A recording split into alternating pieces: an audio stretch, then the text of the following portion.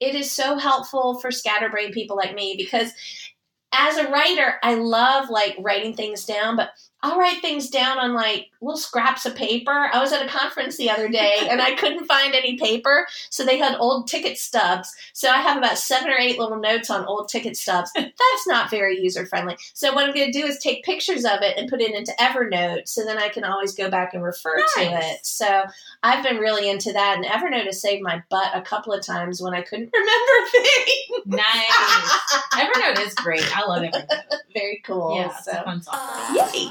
You're listening to The Sociable Scribes, 2 professional writers who work hard, play hard, and love to have fun on the job. Word stylist Nikita Rowell-Stevens and publishing consultant Kim Ely talk about the topics and questions they hear most often from their clients. Let's talk about writing, the good, the bad, and the awesome, while addressing popular questions and concerns from real writers like you.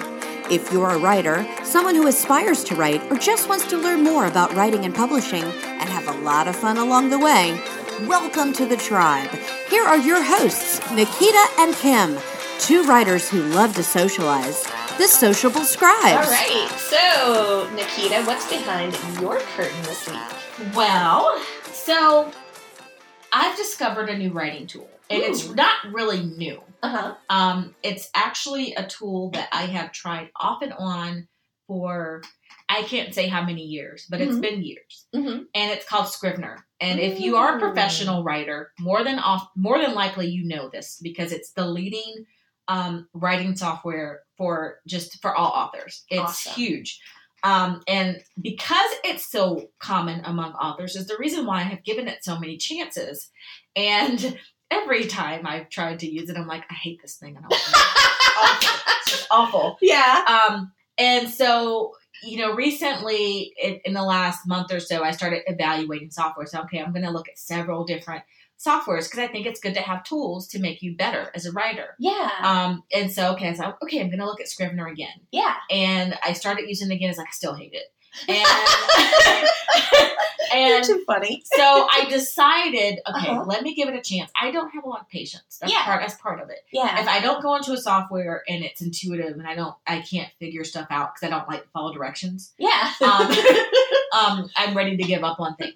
And so I decided, which I rarely do this. It's funny. I decided to look at a tutorial so that it could kind of break down, show me how this thing works. Awesome. Well, that made all the difference for me because I discovered how powerful this software really is. Yeah. And it's really amazing. I think really the power of Scrivener really is in its ability to take a huge manuscript and break it into bite-sized pieces. Nice. And that's helpful not only during the writing process, but when you come back around to the editing process, because then you could also edit in bite-sized pieces.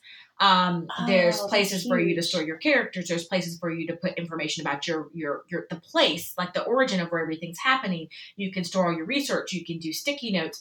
It's a really powerful software. So what I'm here to tell you is if it is a software that you've evaluated and you've been like me and like, oh God, I don't like it. Right. I would suggest, because it's also very affordable. It's only $45. It downloads on your computer. So you don't have to pay a monthly fee on it. I would recommend looking into it and just looking at like doing the tutorials because my experience is some of the best software in the world is the most unuser-friendly software. You are That's so just, right. why do designers love Adobe? It's the best, but it is not easy to learn. Not user-friendly. And so Scrivener is no different. It's not necessarily the most intuitive. I'll be honest about that. Yeah. It's not something you can pick up right away. Right. But when you do, it's amazing. Oh, So, that's awesome. that's my little plug. Very cool. So the $45, is that just a single charge? Yes. Oh, Isn't nice. that amazing? Yeah. Yeah. How would you spell that? Scrivener. Awesome. Okay. Scrivener. Okay, Scrivener. Yes. Awesome. I am so checking that out. Please do. It's Very awesome. cool. What about you, Kim? What do you got going on? So talking about applications that you try and then you find, you're like initially like, yuck, I hate this. And then you come back to it. So I've been using Evernote, and Evernote is not specifically for writing, as you know, but I initially first started using Evernote because they have the feature where you can use your camera and capture business cards. Okay. And it will fill in the business card information for you directly from that. I started using it for that, and then I was like, yeah. And so I kind of put it aside. Not that I didn't like it, but I didn't realize all the features it has. So you can take notes with it. Mm-hmm. You can upload files to it.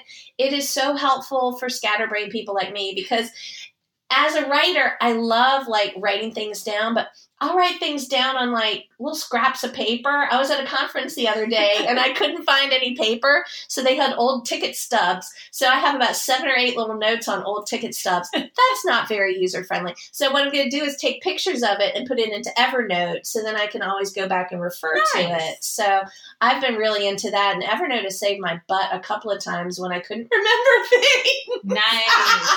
Evernote is great. I love Evernote. Very cool. Yeah, it's a fun software. Yay.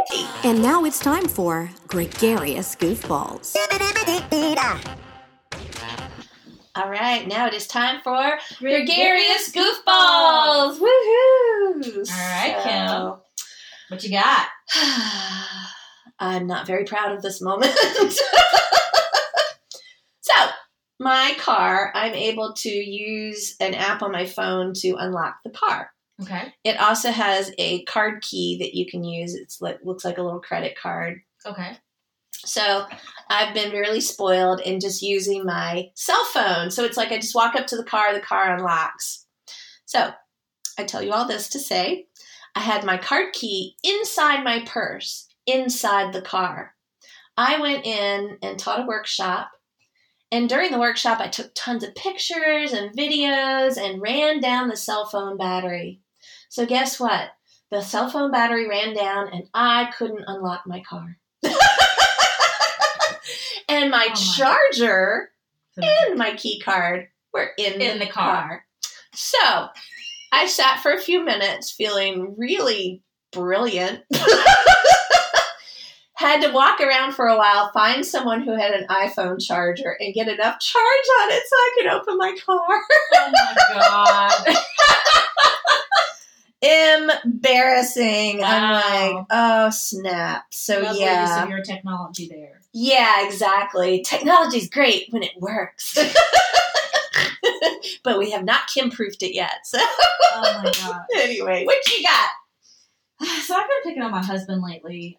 This is more of a story of him picking on me. I could kill him. Uh-oh. So I was literally just relaxing in the bedroom, chilling, not minding anything. And he snuck in the bedroom and scared the bejesus out of me. Like, if I had to go to the bathroom, I would have peed on myself.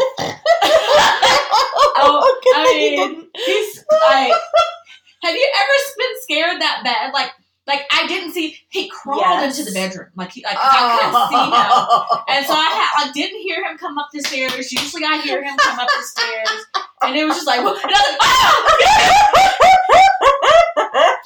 And I don't know why men do this, but whenever they do something bad or stupid, they want to come and like love on you, like, oh, I love you, baby. Get off of me. I can't stand you right now. I was like, oh my God. I hated him for like 10 minutes.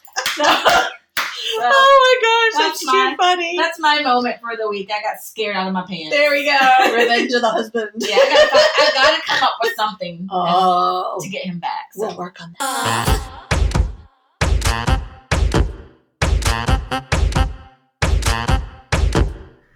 All right, I am super excited to introduce our next guest. She's a dear friend, and so allow me to do the honors. So, Ms. Chris Vreeland is, oops, wait a minute, I lost my place. There we are. Okay. Chris has been around books her entire life. Some of her earliest memories are of her dad reading Winnie the Pooh to her and her siblings. I love that. Yeah. Her first non-babysitting job at 16 was working in her local public library as an aide. She's also worked at a college library and an elementary school library and has performed as a storyteller at libraries throughout Los Angeles County. She worked for 2 bookstores in California. She worked at Vroman's, where she was the children's department manager and book buyer, and at Once Upon a Time, and get this, y'all, it's the oldest children's bookstore in the country. And there she was a book buyer and community outreach coordinator. She retired almost 2 years ago and moved to Virginia, and we're so glad you're here in Virginia, to be closer to her kids. She also works on an on-call basis as a bookseller at an awesome local bookstore, independent bookstore here, Fountain Books. And she also does some volunteer work for a awesome nonprofit called Read to Them. So welcome, Chris Vreeland. Thank you so much. I'm really excited to be here. We're excited to have you. This is great. Thank you. So we're really excited to have a conversation with you today about children's books because it's an area that we don't know much about ourselves. Yeah, we're learning. So we're excited to learn a lot more from you. I think a burning question to start with that I think a lot of people would love to know is what makes a really good children's book? How do you decipher what's a good book and a bad book? Ooh, that's a tough question. Yeah. Because one person may love the book, the next person is going to go, nah. Right. For any book. Right. I think with children's books, a little bit what makes it a stronger book depends on whether it's a fiction or a nonfiction book. Okay. You're going to approach doing each one differently. What age you're targeting, whether you're targeting board books or you're targeting early chapter books, middle grade readers, YA. There are different elements in each one. I think one of the most important things to start with is, as an author, to go back to what you would have wanted to read at the age that you want to target. Okay, that's good. And probably it wasn't there. And now you have the chance to put it there for someone else. Oh, that's awesome. I love that. But, I mean, for me, what I love are strong characters. Okay. I love good world building, whether it's a realistic world or a fantasy world or something totally different. Okay. I tend more towards the fiction side than the nonfiction side in my interests, but there's a huge audience of kids that are nonfiction readers, and they don't always get credit for that. So I think good nonfiction writing is very important. I would love to hear you expand a little bit on that because in my mind, it makes total sense now that you mentioned it when you say fiction and nonfiction in children's book. My mind immediately just went to fiction when I think children's book because you think of the story. So can you talk a little bit about what fiction books look like in the children's book arena? Because it's kind of it sounds kind of new to us. Maybe it's not. We just haven't thought of it that way. Well, I think that nonfiction right now in children's books is getting very exciting. Okay. When I was a kid, nonfiction meant either biographies, which were fine because that almost feels like fiction, that story. Yeah. Or it was like textbooks. Right, which is not exciting. And it was like lists of facts or it was technical. And nonfiction now has incorporated more of the story elements into it, but it also reaches out to those kids who aren't necessarily looking for some kind of a story. And there's a lot of great historical nonfiction. Okay. But there's also fascinating science that's out there and mathematics that are out there. And you've got kids who want that, who aren't, they don't care about a dragon coming out of the mountains. Right. They want to know how this thing was made Okay. or what function that has. And there's more and more that's filling that niche. Yeah. There's also some great books out there that are kind of crossover. They might be a fiction story, but they incorporate real science information. Gotcha. Interesting. Or it might be a nonfiction book, but it brings in more of a storytelling element to it. Gotcha. And I love those because that will incorporate more readers both ways. Yeah. The kids who want the story can still get some factual information, You'll see that in things like The Magic Tree House. Okay. Mm-hmm. Or for older readers, there was an author a few years ago, Michael Reisman, who wrote a series that was a fantasy series, but it was a fantasy series about science, and the science in it was actual. Oh, that's cool. That was, That's really cool.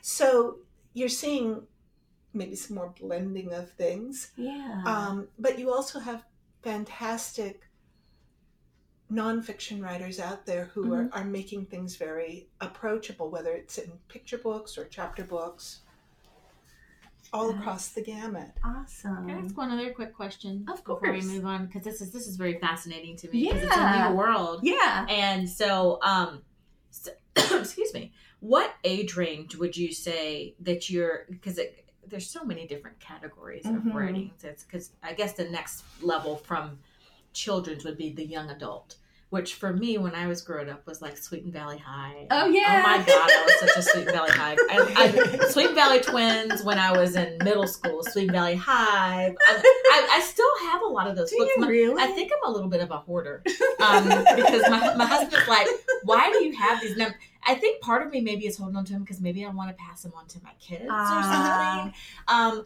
But my question is, where is that dividing line in terms of where you're moving from a children's book to maybe, because young adult is really, would young adult be classified as a different category from children's? Well, as a children's book buyer, which is, I bought everything from wordless picture book, board books, through YA for the store. Okay. At Once Upon a Time and at Vroman's, our children's department incorporated everything for anybody who technically was 18, 20 or younger. Oh, okay. Gotcha. Okay, that's good to know. But within that, you'll have a lot of breakdowns. Sure. And we try and divide it out, but they're fuzzy breakdowns. Because I had one young girl who used to come into the bookstore she was about 5 or 6, but had incredible reading skills. And she could have read young adult, but she wasn't ready for that content. Right. Absolutely.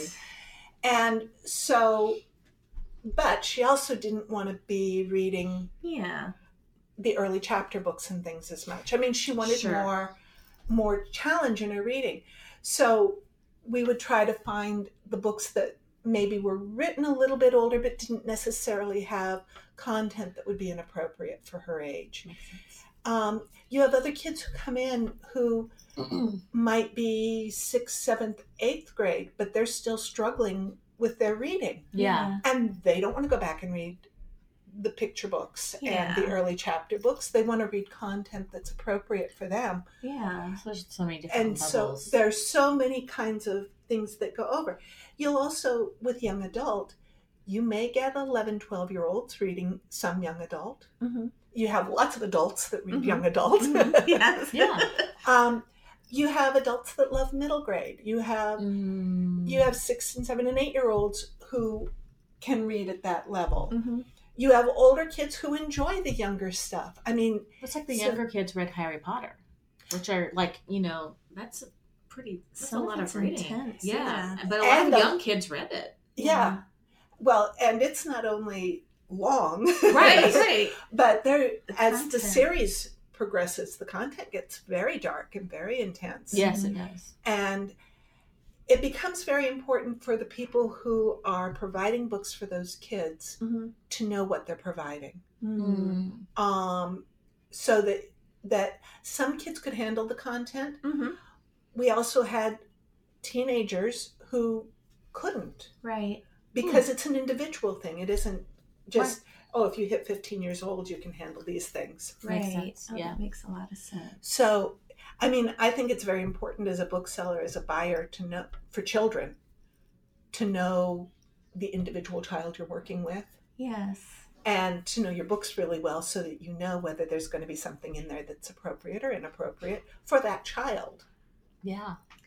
If that makes sense. That Yes. makes total sense. That makes total Well, I think sense. this is really helpful for people that are listening because it gives what you're sharing with us is showing the depth and the context of children's books, because so many people may think, like we thought, when I think children's book, my mind immediately just thinks the small child, but it serves so many different areas. So it could be that you might have thought that you couldn't write a children's book, but maybe you can. Right. Or maybe it is an area that would be a fit for your skill. So absolutely. And one thing I was going to mention to you, and I'm sure you've probably heard this a lot, is I'll have people go, "Oh, I could write a children's book because they're short and there's not many words." Right. Can you dispel that myth? That's a really good one, Kim. That's really good. Try and put your 500-page novel into haiku. Ooh, that's good. I love that. Good. That's awesome. That's really good. That's kind of, I mean, you've got to get everything in there. Mm-hmm. Yes, you may or may not have a fewer number of words if you look at things like Harry Potter. Well, that's true. That's true. You know,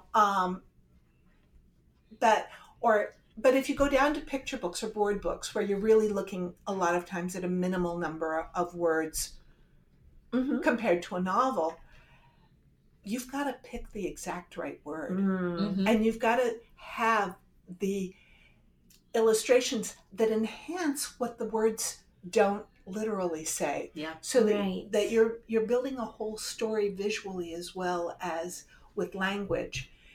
And I think the younger you go and the fewer words, the less you can treat any of your words as being precious. You have to be able to cut and then cut again and then cut one more time at least. Wow. To get it down to be as concise, but still gentle or literary or conveying the story that I think it's a much harder job. And I think the younger you go, I think it is too, the harder it can be. Yeah.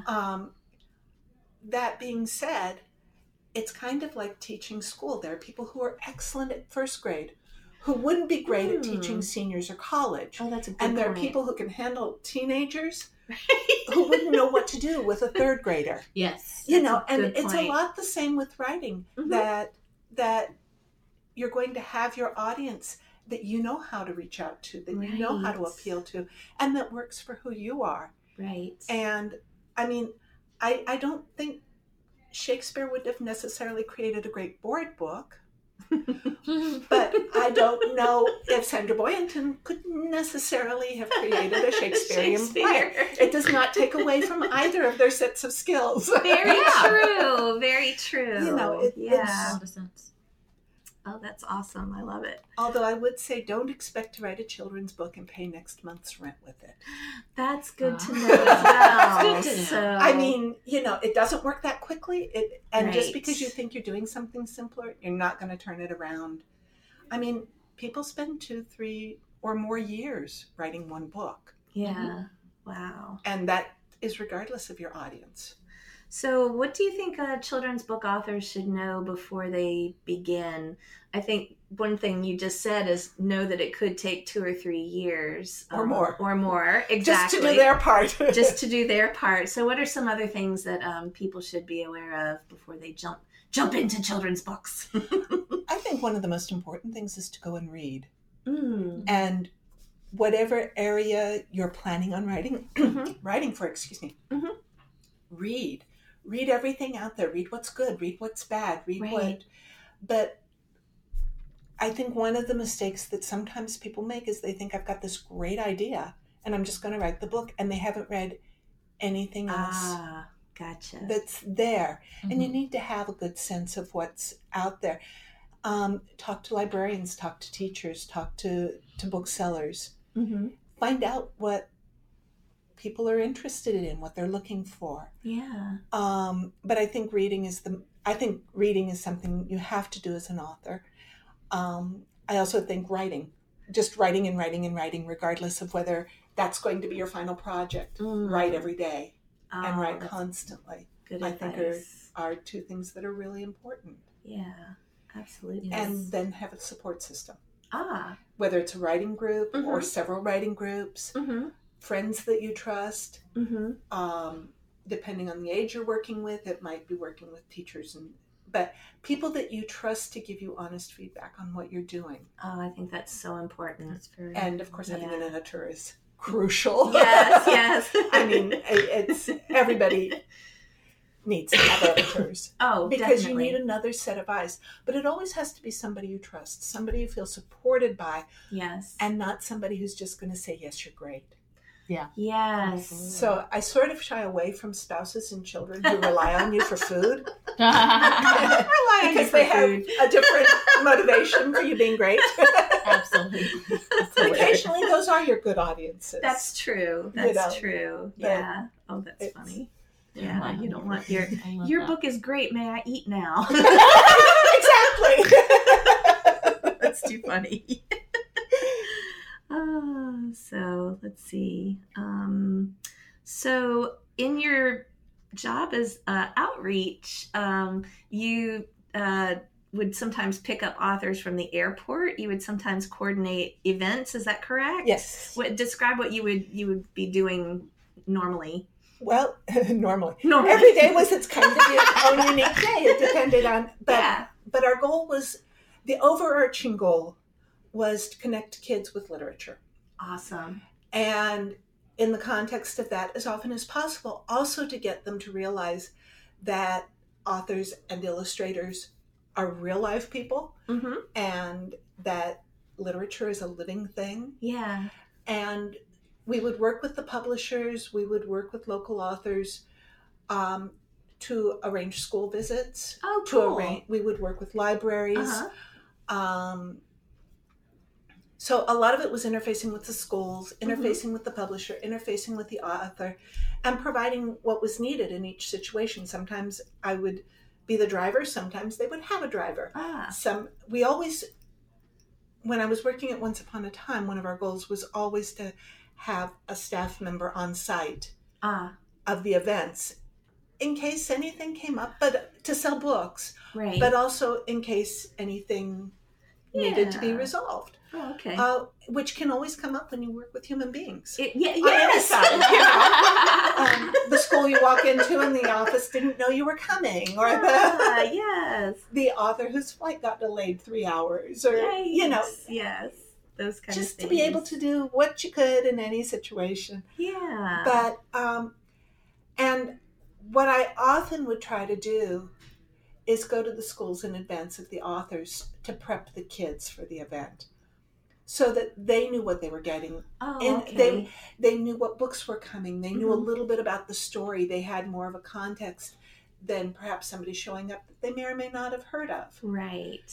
Because kids don't necessarily, I mean, they'll know a few name authors, but Mhm. they don't necessarily know a lot of what's out there available to them. Yeah. And so it was a way to introduce the kids to the author before the author got there. Oh, that's awesome. And I found that often made the events a lot more successful for everybody. Oh, good. Good. Do you want to ask about that? It's up to you. About the authors. Yeah.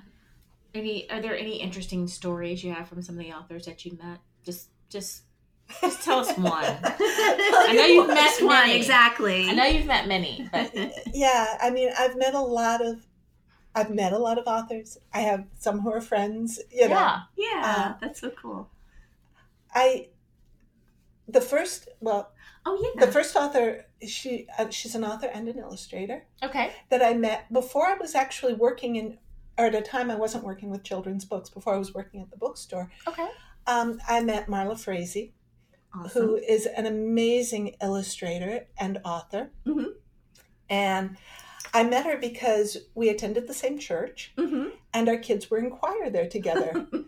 And Small world. and I had not known at the time that was what she did for a living. You know, we were just moms. you know? Yeah. And our older kids were in rehearsal. My younger daughter was running up and down the stairs. And Marla was working on one of her books called Hush, Little Baby. And she was looking for a little girl to be the older sister in the book. And my daughter was about 5 at the time.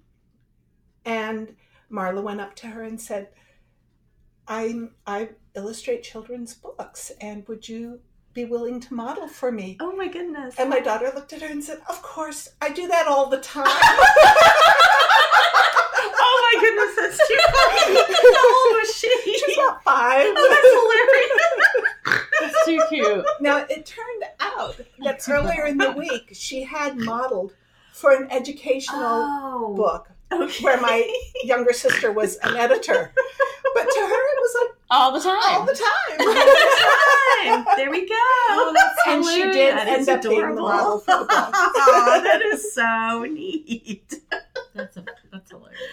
Very cool. So, I wanted to ask about read to them. So I understand that's a subject that's near and dear to our hearts because we belong to a networking group in Richmond, Synapse, that has a hub there. But tell us a little bit about the Read to Them program and what you do with them. Well, Read to Them is a program that goes in, and you can correct me if I get any of this No wrong. 'Cause I worries. missed the program. No worries. But they go into cities around the country and create a one book, one city program within the entire city. So all the schools are reading the same book. That's so All cool. the kids in K through 5 or 6, depending on the elementary range there, Uh-huh. are reading the same book. They're reading them with their parents at night. Mhm. They're reading them with their teachers during the day. Mhm. The mayor reads the book. The whole city comes together around literature and around this story. Uh-huh. And I believe they do about 2 books per semester Yeah. within the same district.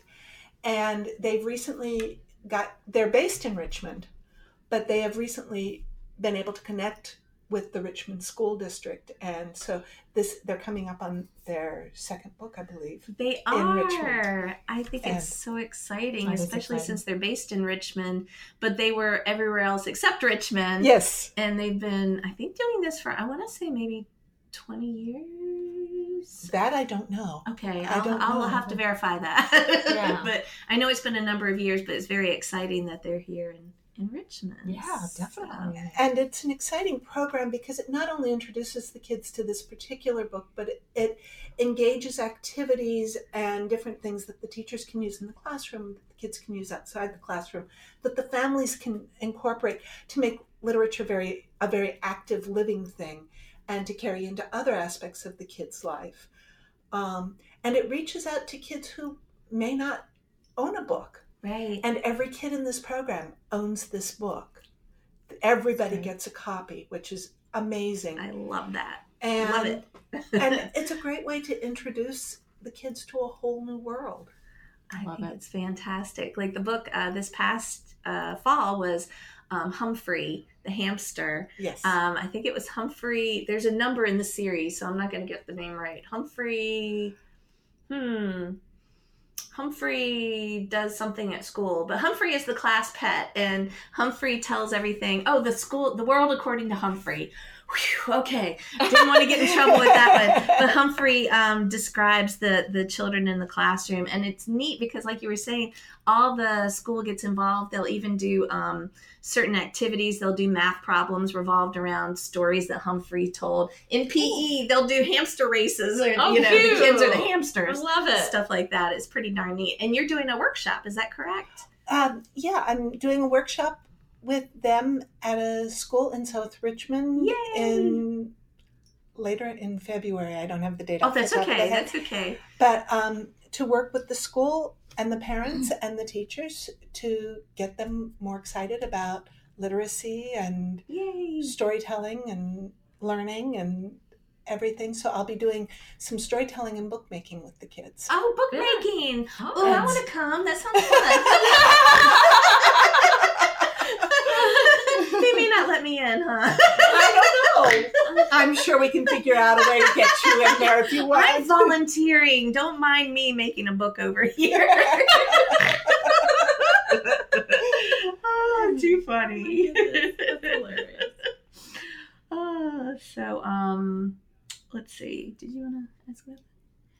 So, let's talk about so you've worked in several independent bookstores. Mm-hmm. So can you tell us a little bit about the advantage of shopping there versus like your big, everybody knows, of course, Barnes & Noble. The big names are Barnes & Noble and Amazon when you think of big box or virtual box. Right. However you want to look at it. Although Amazon is more, they have storefronts now too. Do they really? Yes, they do. I did not know that. Oh, I didn't know that either. Is that recent thing?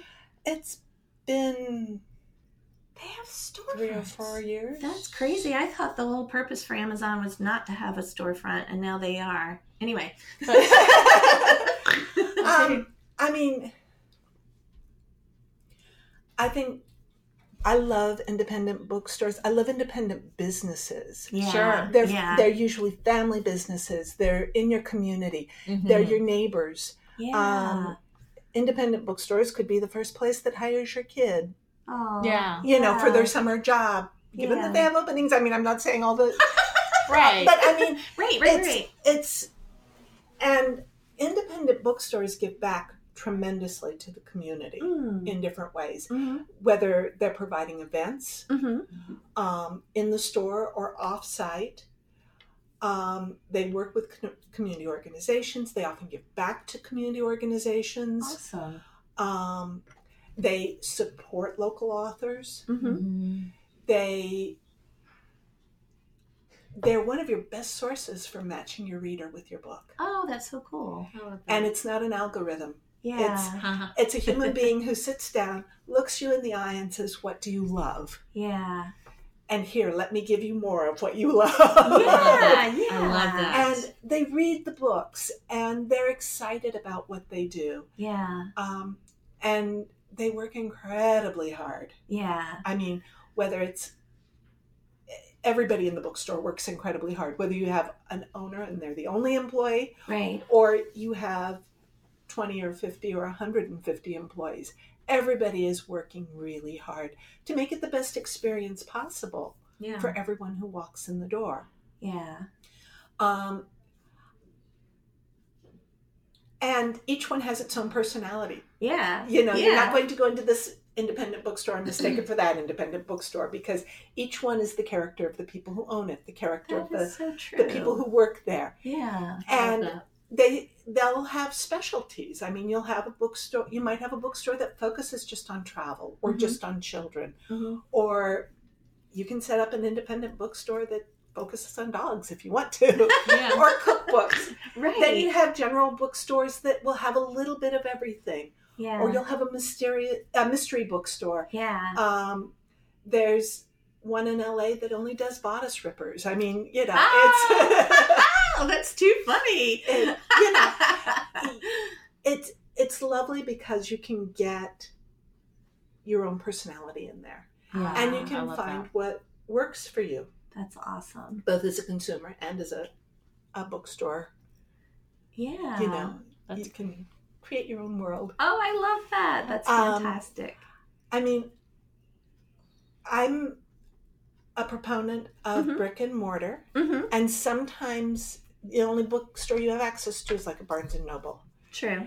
And there's some very good booksellers at Barnes & Noble. And again, it is a chain, but again, you're walking in and you're talking to individual people. True. So I have more of a support of anything that's brick and mortar. Yeah. Over Yeah. online. And the money stays in the neighborhood more than Yeah. with an independent bookstore than it does if you have an online presence that is international, and all the money goes back to headquarters. Yeah. Wherever, Yeah. it doesn't do a thing for your local schools. It doesn't do a thing for your local streets. It doesn't do a thing for your local nonprofits that you're trying to support. Yeah. Yeah. And we've talked about this before. Yeah. Never walk into a bookstore, an independent bookstore, and mention the A word. Not if you want to be Tell everybody what the A word is. Amazon. But yeah, that's not good, right? That's bad form, correct? Yes. Okay. I mean, if you were an author and you'd written this great mystery, and I said, I don't need to read that. I can go to James Patterson. Yeah. You know, you're not going to feel a lot of love. No, definitely not. And, you know, yes, I can go to James Patterson, but it doesn't mean I can't read your book. But, you know, right. it's, and Amazon has put bookstores, some independent bookstores out of business. Yeah. You know, so they're not the most loved organization among independent businesses. I'm laughing because you're saying that so tactfully. Yes. Well done. But yeah, it's never a good idea for anyone to march in and say, well, can I get this on Amazon? Right. Or I can get this on Amazon. We actually had Kelly who owns Fountain, had a tweet that went viral around Christmas. Oh, what was it? About customers who come in and order on Amazon in front of her. Oh, that's horrible. And oh my gosh. It went viral. Wow. I mean, she got contacted from England. She got contacted by different newspapers. There was an article on the local news about it. Oh my goodness. So it's a thing. It's a thing. Yeah. Wow. And I mean, I really believe strongly we need to support our communities, and whether that community is a bookstore or a local drugstore or a local tire store or, you know, we need to support everyone who's around us. I agree. And it becomes reciprocal. Yeah. You know, I think we so often build communities electronically. Right. That we forget that we're not electronic. Right. We're real people. Right. We need to be able to reach out and touch each other and support each other and, you know. Yeah. Oh, that's awesome. And, you know, I've always had a soft spot in my heart for independent bookstores just because I love them. I'm one of the people who it's like, oh, it's you again, Kim. Hi. But I had never thought about that whole local community connection. Yeah. I guess I hadn't really, you know, put it together. So I'm so glad that you shared that with us. Absolutely. That's very awesome. So I think we're going to wrap up. I wanted to put you on the spot. The hot seat with a question I didn't share with you. So what would you say, and this may be like a terrible question to ask, but what would you say is your absolute favorite children's book of all time? Oh, well, that's a good one. I have to be honest, my absolute favorite is Winnie the Pooh because it's the first one I remember my dad reading. Oh, that's wonderful. And then I read it to all my younger siblings. Oh. And given time, I can even recite the beginning of the book for you. Oh, but dang. We're not going to do that. Another time. Next time. For sure. But beyond that, there are so many wonderful books that, you know, it depends to some degree on my mood. Yeah. It depends on whether I want to read a younger book or a picture book. I mean, Dr. Seuss is still amazing. Oh, Sandra Boynton is wonderful. Yes. Marla Frazie's books just really connect with you. Yeah. I was Beverly Cleary as a child. Do you remember Beverly Cleary is wonderful. Loved her. Ramona. Yes, Ramona. Ramona does everything. Oh, Ramona's awesome. And there are still great books coming out. And, you know, I mean, I recently read an advanced copy of a book that's coming out in March that I loved. Awesome. It's called The Lovely War. Oh. It's by Julie Berry. Interesting. And it's a love story based around a world war, but mostly narrated by the Greek gods who have an investment in this love story and have an investment in the war and in their relationship. Cool. It's beautifully crafted. Wow. Oh, that's pretty amazing. Cool. So I would watch for that one. Yes, yes. Definitely. Everybody, we're going to keep our eyes peeled. I'm going to head to So- Fountain and get a copy. Yes. Well, and often my favorite book is whatever I'm reading at that moment. I You're understand. so right. I think we can totally identify. Yes, I can definitely relate to that. Awesome. Oh my goodness, Chris! Thank you Thank so you. much Thank for you joining guys for us. doing this. Yes, this was so much fun. Learned so much. Yes.